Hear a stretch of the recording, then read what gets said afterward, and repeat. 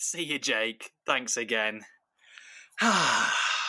Another great episode recorded. I love doing this with my friend Jake, recording podcasts, that is. Now it's time to relax. How's that? Jesus! What? Eh? Come out with your hands above your Eh? head. We have the place surrounded. Hello. My name's Callum. I'm one of the hosts of 1001 A Film Podyssey. We're releasing this episode just as a recap for all the fallen brothers and sisters that we've had to delete. Basically, we had to get rid of quite a lot of episodes due to copyright issues. So this is just a recap of the missing episodes, just to get you caught up if you are interested in the premise of our podcast, which is to find out what the best film is ever made that's in the book. 1001 Movies You Must See Before You Die. We realise it doesn't really make sense to refer back to old episodes when they're not there, so you can use this episode as a reference point to all the missing episodes, basically. So I'll just do a rundown of the ones that are missing. So, the first episode we released was Jaws. This was Jake's pick, and we more or less just went through the whole plot of the film, which probably didn't make great listening. It's very clearly a first episode of a podcast series from two people who've never done a podcast before, so probably a blessing in disguise to get rid of that one. We both rated it very highly, though. I think I gave it 4.5, Jay gave it a 4. Really good film. The second film that we reviewed was Thelma and Louise. Neither of us had ever seen it. We obviously know it's a classic. I think it was a bit tainted by the fact we both knew what the end was. Especially for me, I think I just knew what was going to happen. So I was like, there's no point watching this. A little bit. But we both gave it 3.5 out of 5, which is good. A good rating. It's 7 out of 10. Then we watched American Hustle. This was Jake's pick again. We both thought it was a good film. We had a lot to say about the actors. It was a very actor-heavy film. And I think we both gave it around a 3 or a 3.5. A very bang-average film. One to watch on a Sunday. You know. That's all I can really say about it. The next episode was The Umbrellas of Cherbourg, which is obviously a bit out of our comfort zone.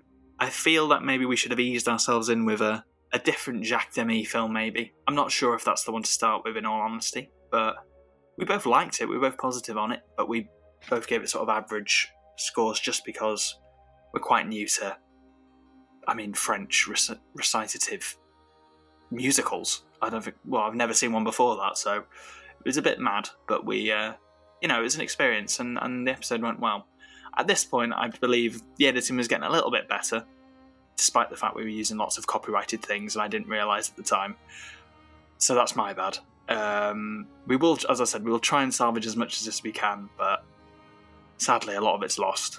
The first film we watched in the second series was my pick, and it was Willy Wonka and the Chocolate Factory. That is sadly gone. This is when we started to do top 3 lists as well. And the top 3 on this one, I believe, was top 3 sort of childhood trauma films. So scary films from a childhood. And what I'll do is on our letterbox, I'll include the rundown of the lists really that we included, and maybe links to the films we mentioned as well. It's going to take a lot of work on Letterboxd, but I'm happy to do it because it's my fault that we've lost a lot of these episodes, so I feel like I need to do something to salvage them. But we both like Willy Wonka. Jake gave it a 4, I gave it 4.5. After that was Saving Private Ryan, and the top 3 on that one was top 3 opening scenes, obviously due to the D-Day landing scene at the beginning, that being quite iconic. I'm very middling on it. I think it's a good film, but Jake loves it, he gave it a 5, so that was rated quite highly, and I think it's currently 3rd on the list. But I'll do a full rundown of the list as it stands at the end of this.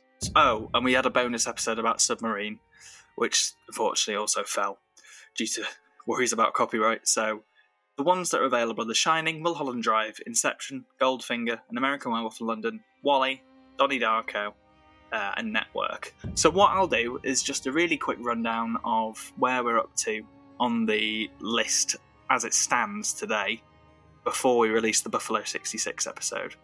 So in 13th place is American Hustle. In 12th place is The Umbrellas of Cherbourg. 11th place is Thelma and Louise. 10th is An American Werewolf in London. 9th is Inception. 8th is Goldfinger. 7th is Network. 6th is Mulholland Drive. 5th is Wall-E. 4th is Willy Wonka and the Chocolate Factory. 3rd is Saving Private Ryan. 2nd is Jaws. And currently, still, since we've talked about it, the number 1 film of all time in our opinion, is The Shining.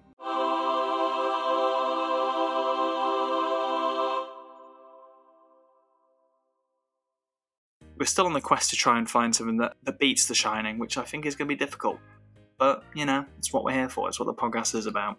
Anyway, I just want to apologise again for the missing episodes. I'm sure a lot of you didn't really notice or care, to be honest, but we've had a message or two about it, so we just thought we'd release this to explain everything. We're still trying to salvage a few of them, see how we get on. But yeah, we'll be back tomorrow with Buffalo 66.